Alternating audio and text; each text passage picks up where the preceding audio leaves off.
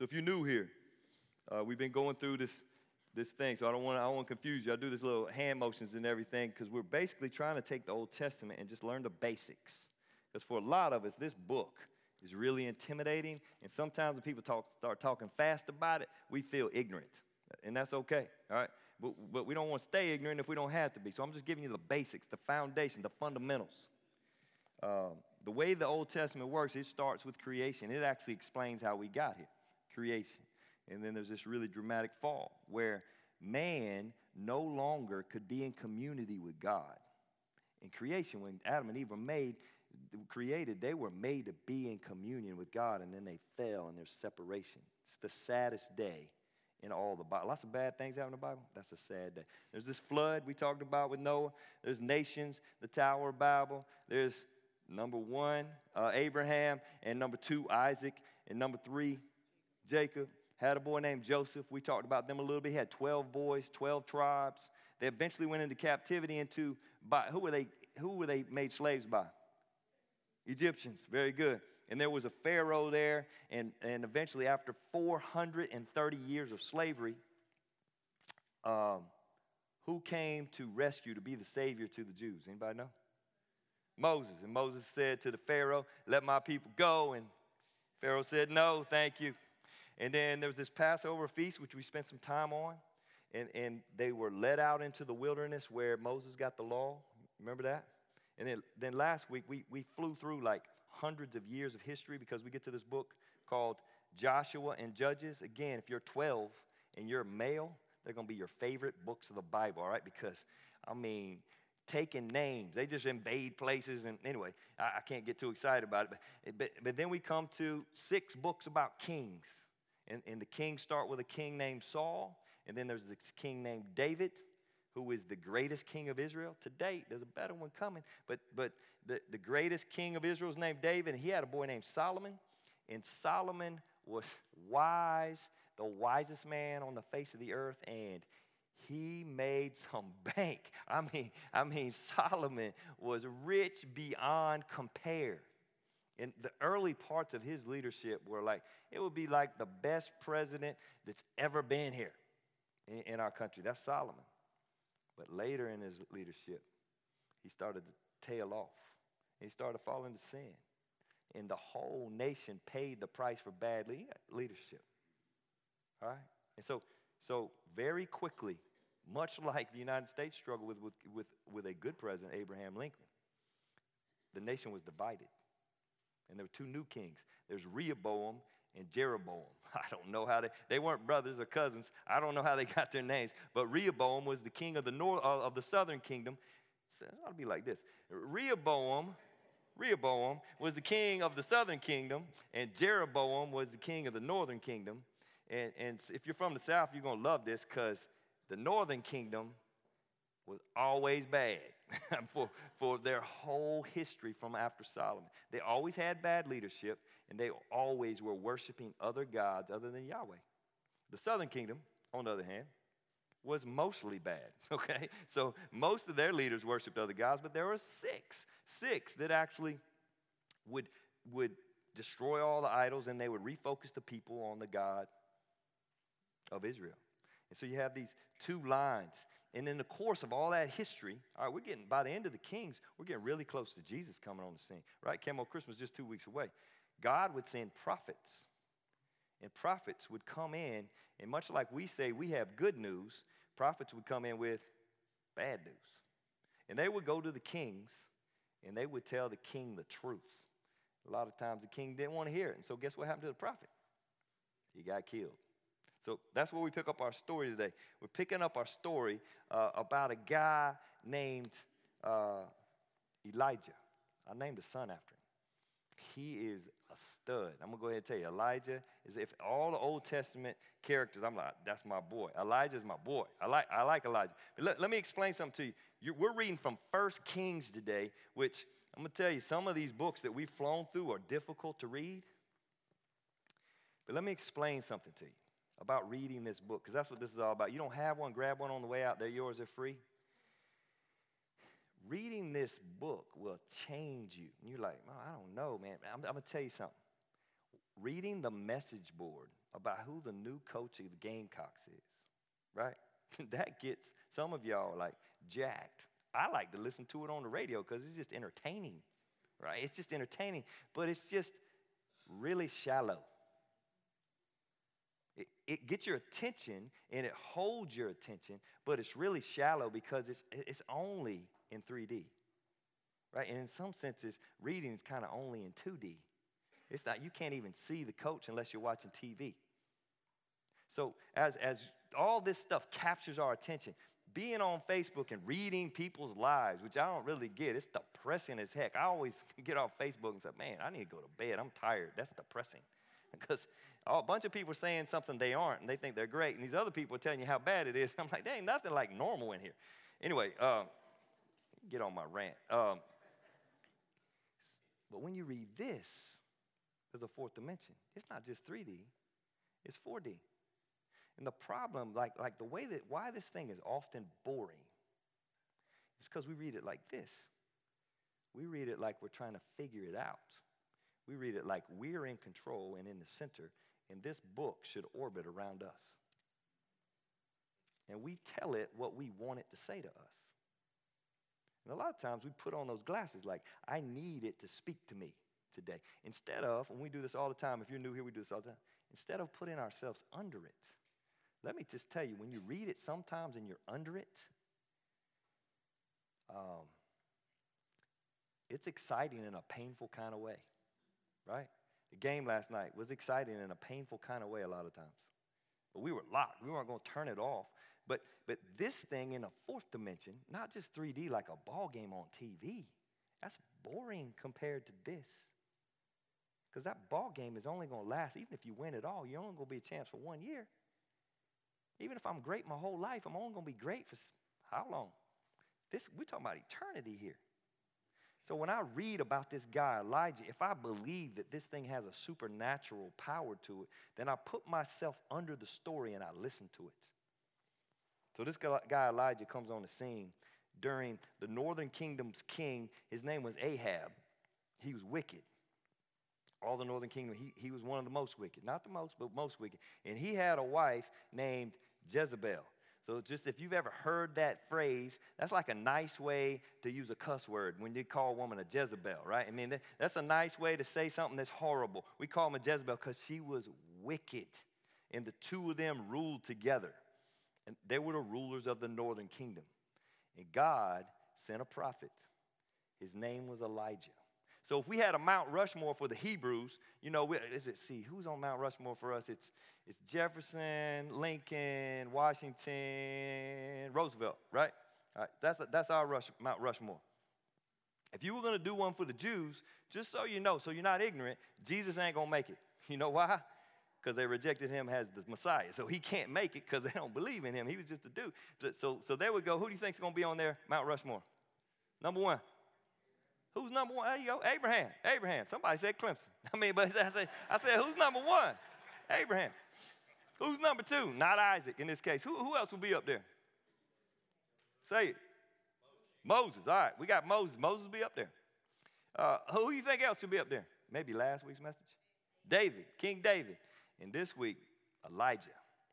If you were going to ask a little Hebrew boy, like, who are the baddest of the bad, it'd be those four guys. And so I just want to tell you a little bit about Elijah. It's in 1 Kings chapter 18. And I mean, this joker gets it on. He comes into Ahab's office. You imagine going over to Vladimir Putin's office? I just love that saying that name because I don't know how you're supposed to say it. And just saying, all right, bro, it ain't going to rain for a while. I'll let you know when it's going to rain again. I'll tell you what, all your tanks, they just not going to work for a while. I'll let you know when you can crank them back up. That's what this guy does. He walks into Abraham's office. This is a rural world at this point. Everybody depends on the rain. They don't have like rainage. They don't have like sprinkler system out there they can go plug in or drain it from the lake. They completely dependent on the rain from heaven. And so they go out and it stops raining. Elijah goes and sits by a brook, and you can see as he just holds out for 3.5 years, it doesn't rain. And then God asked him to go back and speak to Ahab again. How would you feel about going into Vladimir After you've locked down all his, he knows jujitsu and stuff. I've seen this on TV. You want to go wrestle with Vladimir right now after you shut his whole world down for 3.5 years? Elijah rolls back up and he says, I tell you what, Ahab, I want you to meet me up on a mountain. Bring all your people, all right? And we're going to have a little contest. It's going to be like putting it in Death Valley. Let's just get out there in the middle of the field, and I'll take a bull and have all your prophets of Baal and prophets of Asherah, have them take a bull, and we'll have a little contest, see who can do the best sacrifice. It's just like a typical a magician who's trying. You almost feel like he's rigging this thing, and he is rigging it. And so he gets all the prophets over here and all the people over here watching at a safe distance, and Ahab right there in the middle, their leader, and they have this contest because what Elijah wants them to see is who the real God is.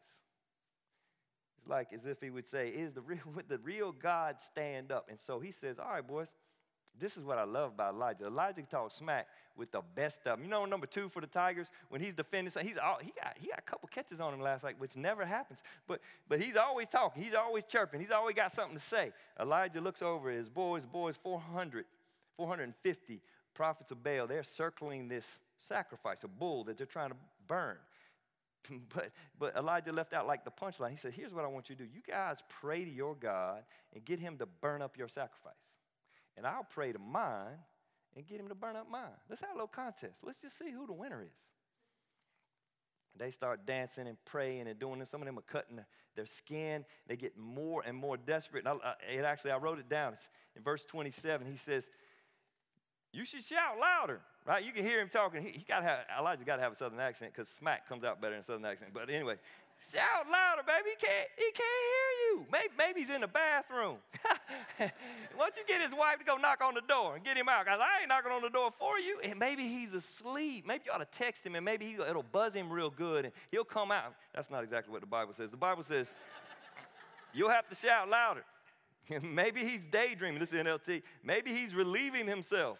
Or maybe he's away on a trip or asleep or needs to be awakened. And it's almost as if Elijah is like Jeff Foxworthy. He's making fun. He's laughing at the crowd. Like, come on. And the crowd's laughing. Elijah keeps going. They keep cutting. By the end of the day, these boys laying down like he's saying, this is not working. And their sacrifice stands there as it was. Dead but not burnt. And just like a good magician would do, Elijah does for effect. He takes his sacrifice and he digs a little trench around it, a large trench, and then he starts having guys bring in some water. This is too easy. You know how the cocky guys, easy. Come on, baby. And so they bring in the water. They bring in the fire truck, and they fill up the trench, and they cover it with water. And he's like, I guess this will have to do. And then he just prays. Not a lot of drama. He's been dramatic in his smack talk, but not a lot of drama. And as you know the story, fire comes down from heaven, and the old school translation says it licked up all the water. All the water's gone. It disintegrates the rocks that are built. How hot's it got to be to wipe out the rocks?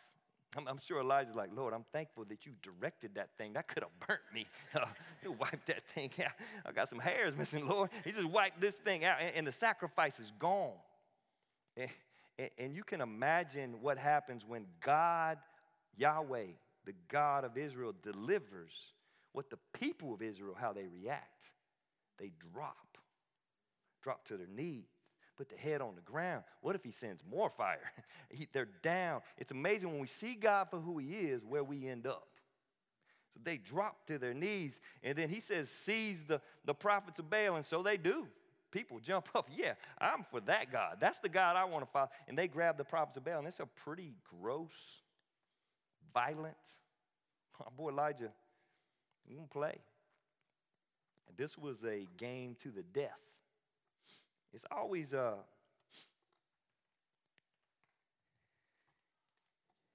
interesting if, when somebody struggles and they go the wrong direction, it's one thing. It's another thing when they take other people with them. You got to cut them off. You just got to cut them off. And that's what we want to do here. If you start going a different way, then just go ahead and leave if you don't mind. Because we don't want you to drag us down. Now, we want to help. when you're just struggling. But when you start drawing other people into your crap because you want them to experience the same as you, then that's what kind of way our church wants. We'd rather live without you. Like if you really like to gossip and that's your thing, then go somewhere else, right? Because we can't take you down the river and, like what Elijah's about to do, he wipes them out. We don't want none of that. We don't want that. And he wipes them all out. It's destroying his nation. He's angry. He wipes them out. It's gross.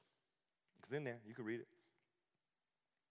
And then he does something interesting. He goes up. I'm going to read it to you. Ahab, chapter 18, toward the end, verse 41, Elijah said to Ahab, go get something to eat and drink. This is funny. Now, God just wiped that sacrifice. Who's in control now? Elijah's like, hey, man, run down to McDonald's, get something to eat. You're gonna need some sustenance. Get something to eat and drink, for I hear a mighty rainstorm coming. So Ahab went to get something to eat and drink, but Elijah climbed to the top of Mount Carmel, and he bowed low to the ground, and he prayed with his face before his knees. And he said to his servant, go and look out toward the sea. And the servant went and looked out and returned to Elijah and said, I didn't see anything. 7 times Elijah kept sending him back. You can imagine what the servant's thinking. Finally, the 7th time, his servant told him, I saw a little cloud about the size of a man's hand rising from the sea. And Elijah shouted, hurry, go tell Ahab and tell him to climb into your chariot and go back home. And if you don't hurry, the rain will stop you. In other words, you're going to get stuck, bro. If you don't hurry up and get that chariot heading back, you're going to get stuck in the mud. You're going to have to call somebody from Red Bank to get you out the ditch. So I've seen some of them winches out in the parking lot. I know you can get me out. Yeah, I need to put notes in my phone, know who to call. And soon the sky was black with clouds, and a heavy rain brought a terrific rainstorm. And Ahab left quickly from Jezreel, and the Lord gave special strength to Elijah. And says he ran along and he outran the chariots. It's this ridiculous story of a man who 3.5 years ago prayed that it wouldn't rain, and it didn't rain. 3.5 years later, he prays that it would rain, and it pours. Changes the whole culture. What you think you got in your pocket as a follower of Jesus? Right? What's in your pocket?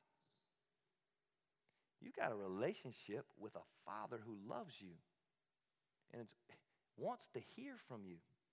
And if you'll pray what he wants to do, when we learn to pray like he wants us to, all of a sudden as a follower of Jesus, I got this access that's it's ridiculous, really. It controls the rain. And then you're going to love this. You got to pick up verse 19. When Ahab got home, king, right? He gets back to the house. Let me just assure you, sometimes it does not matter what happens, folks won't believe. Remember, you could turn the Nile to blood. Pharaoh didn't believe. Ahab just saw fire come down from heaven, and he saw it pour when Elijah prayed. But Ahab got home, guess what he told? He went and told Jezebel everything Elijah had done, including, I bet he was whining the whole time, crying like a little boy. You know what he did to my prophets? They just killed him right down at the river. I had to watch the whole thing. You go, what? And here's what happens. You don't want to make mama mad, right? So Jezebel sent this message to Elijah. May the gods strike me and even kill me if by this time tomorrow I've not killed you just as you killed the prophets of Baal. So Jezebel puts out on paper the threat that Elijah's dead in 24 hours. And watch what Elijah does. You know what he's going to do? He was afraid. What? He's going to call down fire from heaven, right? And Jezebel is toast. That's what's about to go down. No, it says that he was afraid. And he fled for his life. He ran out of fear.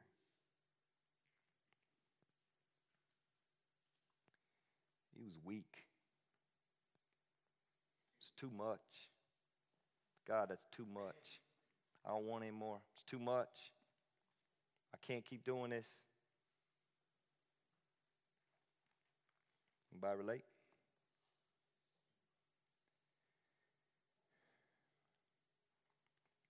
Yesterday we went out to a farm, and I don't know what the plan was, but Joe's not here today, I don't think. Joe's here often. He's 29, and they challenged us to wrestle a bull. All right, I'm not kidding you. It was like 600, 700-pound bull. And so Joe got in there, And, got his tail handed to him, but he wrestled the bull, right?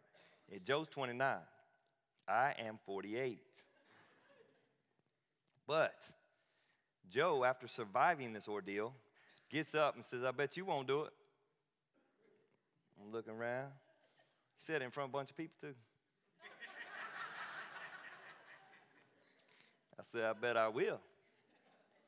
I got in there and I got my arm up under, the guy was coaching me, my arm up under this horn. It's got horns on it. Boy, this joker's got horns on it. They weren't sharp, but there was horns on it. And I got, listen, the plan is to push the left side down and wrench this rascal, all right? And so, when they let that gate go, because he's tight in there and you in there and he's squishing up against you, they let that gate go. I'm telling you, it is a ride. You ought to take it sometime. That joker stepped on me. He beat my butt so bad. I thought, man, I did like this, and he kind of turned just for a second, right? I'm like, well, yeah, Joe, get some of this, all right? And then something happened because I got drug all over the yard. I'm not smart enough to let go. And it's like when I ski, I don't let go whether I fall or not. I ain't letting go. All over the yard. Eventually, that joker stepped on the back of my thigh. I'm like, it's time. I'm done. I'm out. Cover up. I ain't scared. Stupid, but I ain't scared.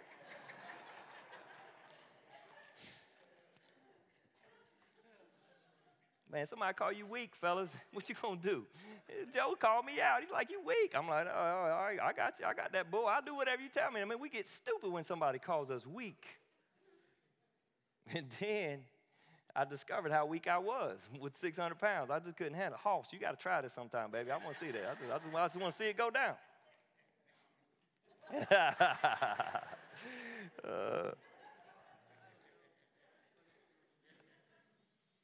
But the truth of the matter, no matter how strong you are, everybody in the room, when I say the word weak, you've been there, right?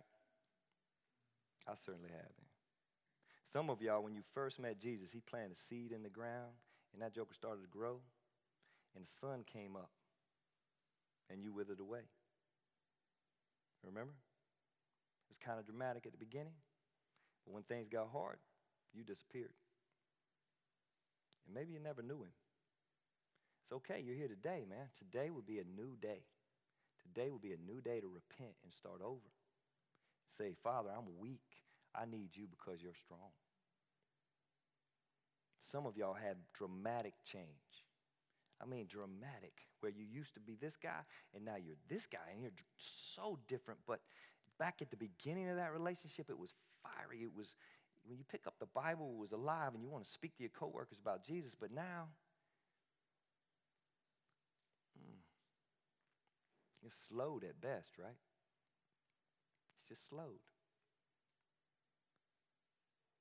Cheryl is better at saying, and Cheryl every once in a while, I'm so weak. I mean, I feel it, I just don't say it. Like, baby, you can't say that, like in public, right? But everybody in the room feels that, right? If we were to do a Mount Rushmore of the New Testament, we'd go to Romans 7, we put Paul up on Mount Rushmore, and then he writes Romans 7, he says, I am so weak. He says that about himself because he can't stop sinning. He keeps sinning. So he repents and he says he's weak. So much so, Elijah's wrestling with this. That next verse says, then he went alone into the wilderness traveling all day, and he sat down under a solitary broom tree and he prayed that he might die. Lord, take my life. I stink. Take my life. I am so weak. I'm done. I'm checked out. Anybody been there? Now, he's smart enough not to take his own life because he's still in submission to God. But he's asking for the Lord to take it.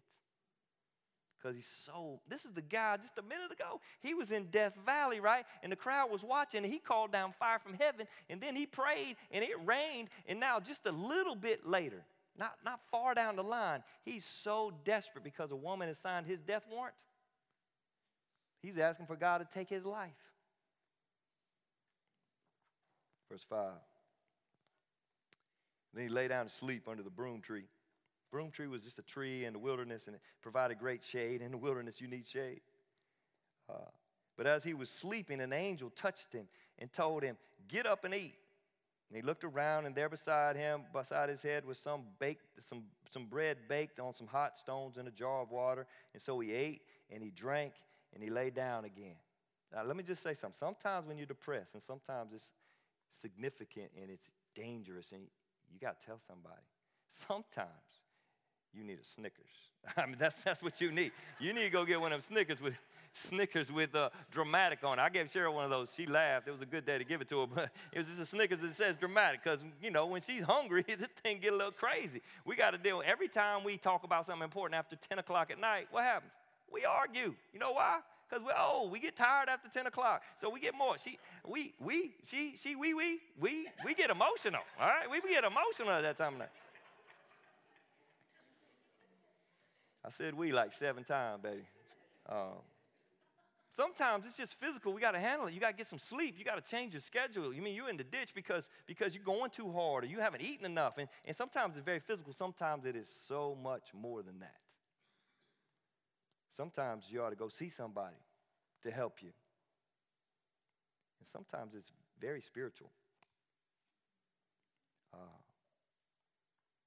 Verse 7. Angel of the Lord came again and touched him and said, "Get up and eat some more, or the journey ahead will be much too far for you." So he got up and ate and drank, and the food gave him enough strength to travel 40 days and 40 nights to Mount Sinai, the mountain of God. There he came to a cave where he spent the night. It's a pretty cool little transition there. I think that some of us, when we read stuff about people in the Bible like this, we're like, if the Lord would show up and wake me up from a nap and like have some banana bread on some hot stones over there, I'd believe, baby. I'd do whatever he said. If he spoke to me, is he speaking to you right now? So are you going to do it? I mean, you just said you would. You were brave enough to come today. Is he speaking right now? Is God speaking to you right? Are you going to do what he says? You just kind of said you would. Elijah wakes up and he travels. Travels 40 days and 40 nights. It's only 200 miles. Back in the day when you could walk, when people walked and didn't ride in cars, that could have been done in 14 days. Didn't need to take 40 days. It did. Took him 40 days. Probably was good for him. Anybody ever have to just walk out the front door and walk? Because you just need some quiet. Elijah did. He got in and he walked. He walked all the way to a place called Mount Horeb, also known as Mount Sinai, depending on what translation you read. Same mountain. Anybody remember somebody else that recently been at Mount Sinai? Moses. Remember when he got the law? Where was he on Mount Sinai? In the cleft of the rock. You can't remember that. We'll do a little math here. Moses, Mount Sinai, cleft of the rock. Elijah, Mount Horeb, also known as Mount Sinai, in the cave, in the cleft of the rock. There's another mountain that's about to come up. It's going to come up in the New Testament, and the king is going to be there. His name's Jesus, and he takes Matthew. He always do that. James, John, Peter. Takes them all up the hill, right? Who else shows up? Elijah and Moses. Let me tell you something. This whole book, from cover to cover, argues that God wants to meet with you. He wants to meet with you. Read what it's about to say. Here's what he says. The Lord said to him, "What are you doing here?" I love that because I got sons. That's how we communicate. What are you doing here? A little sarcasm. What are you doing here? And Elijah has this classic reply, but I need you to catch the idea that God is like, he's saying to Elijah, what are you doing here? I'm still the same. Ain't nothing changed. I'm the same God that sent the fire down from heaven. I'm that God. I'm still him. What are you doing here? What you doing here? Have you forgotten who I am? I'm the good father. I'm the good daddy who loves being here. I want to meet with you. Why are you here? In Elijah, he's been walking for 40 days. You can memorize something in 40 days. This feels like I can almost hear him quoting it out of his soul. I have zealously served the Lord God Almighty, but the people of Israel have broken their covenant with you, torn down your altars, and killed every one of your prophets. I'm the only one left. And now they're trying to kill me too. You could just hear him go at the end of his statement, like that. Lord, you know who I am? Who's the world circling around right now for Elijah in his prayer? Himself. You know what I've done? You owe me, God. You know what I've done. God's got this amazing response that moved me when I read it. Verse 11. Instead of like what he could have done, which is slap Elijah upside the head, it says, go out and stand before me on the mountain. I need to tell you today, no matter where you are, God wants to meet with you. No matter what you've done, no matter how low you are, or even how high you are, he wants to meet with you. He wants to show you who he is. He's about to do that in dramatic fashion. It says, I got to summarize it quickly because this monster wind, it actually blows the rocks out of the mountains. That's pretty good wind. Elijah standing out there watching. Earthquake comes, shakes up everything. Fire comes, burns up stuff. Was God in any of that? Well, God controlled all that. There's certainly a moment to see how powerful God was. And it's almost as if Elijah retreats back in the cave after all the drama, and there's this still small voice, says one of the translations.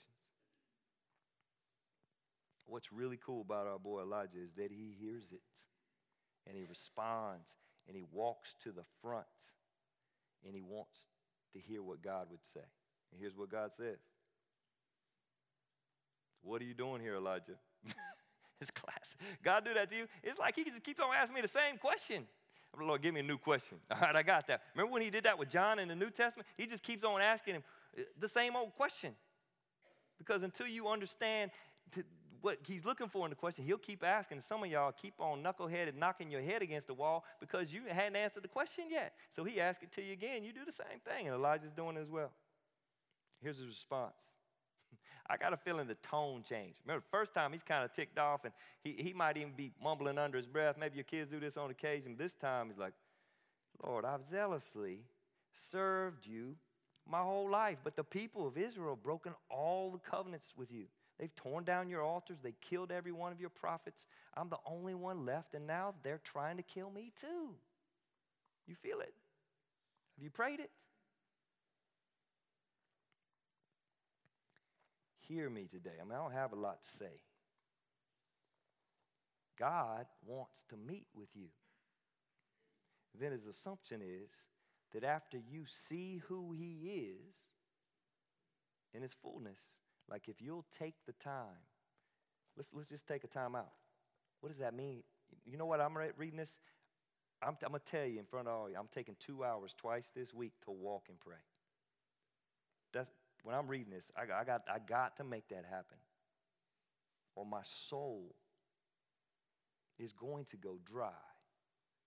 So this week, for me, I was reading, and I'm going, God wants to meet with, the God of the universe, he's a good father, he wants to meet with me. Why do I keep running past the Creator to get to work?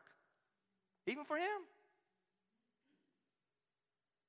Francis Chan says something I thought something like that. That was shocked me when I heard it. And I'm like, so I'm going to be proactive right now in front of however many people here twice this week for 2 hours. I'm going to walk and pray because that's how it works for me. I don't know how it works for you. Maybe you don't do anything right now. Maybe you want to go pick up My Utmost for His Highest and start reading it just on a daily grind. Maybe that works. But if you got a small group leader in here, they'll tell you, they'll give you an idea. Or you can ask we'll have counselors in the back. You can ask one of them what they do. But God wants to meet with you.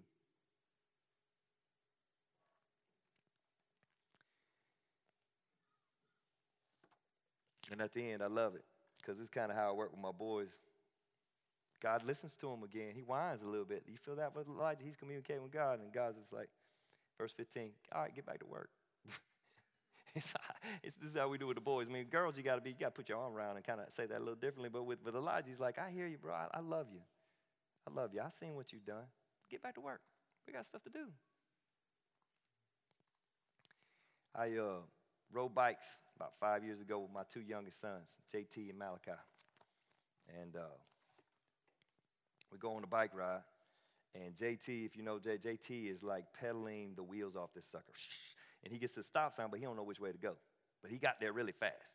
Gets to the stop sign. Me and Malachi just rolling behind him. And JT wait for us to get there, and I go, let's go right. And then JT fly to the next stop sign, and me and Malachi roll up behind him. We get to the next stop, let's go left. And then he fly in about 10 stops. No lie. He would race to as far as he knew how to get, and then he'd have to wait for me. So he did it all alone. He did the whole ride alone. You know what baby boy did? He rode the whole ride with me. He enjoyed how could you not enjoy this presence, right? And we talked, and we made progress, and we got stuff done. But you know who he was leaning on? Me. He was leaning on me, which made the ride a whole lot more fun. Now, JT still got it done. He got it done in record fashion, but he really wasn't that fast because every time he got to a stop sign, he had to wait. I feel JT's pain because I live that way a lot. I like to go fast. I want to go faster than everybody else, and sometimes I compete. We gave out ornaments last week. You told me to pray for one. I'm going to pray for 10. Give me an extra ornament. I got to get more done. But let me just say this. If you're not riding with the Father, ain't nobody want to come to church with you. If you're not meeting with him, why would they want to come to church with you? Just because you got a pretty ornament? And they want to come because you know how to be with the good Father. We got some good fathers in here. Ask Mr. Stan back there at some point about his daughter Katie or Ryan. You might get a little, he's going to tell you the truth, but you might get him choked up. Ask Mr. Brazel over here about some of his youngins. You talk about the grandbabies, and you're really going to get him choked up because they're good fathers. They love meeting with their kids. That's the God of the Bible. The God of the Bible wants to meet with his children. There's this really cool passage in James I don't have time for. James chapter 5. It says that Elijah prayed and it rained. I'm like, that's pretty significant because he's on Mount Rushmore of all the Hebrews. Yeah, he did. But you know what it says in that passage? He said he was a man just like us. So we got the same access to the same God. The same God wants to have the same relationship with us. And because we have that relationship in our pocket, Red Bank is completely dependent on you to spend time with God and pray on their behalves. You are the priest for Red Bank. Nobody else other than the other believers here. We're the priest for Red Bank. Let's pray. Jesus, we love you. We pray for our community. We want to be lights to them. But right now, Lord, pray for everybody in the room that they would decide to spend some time with you this week. Lord, even some of them just that they would confess where they've been, that they've been far from you. They go back and talk to a counselor right now and just say, I've been far from you, God. And they decide to read a devotional for 5 days this week or 7 days. No, we want to take a new step. We don't want to run by you just to get our work done. Listen to us as we worship, Lord. We want you to hear us say that you're great. Pray in your name, Jesus. Amen.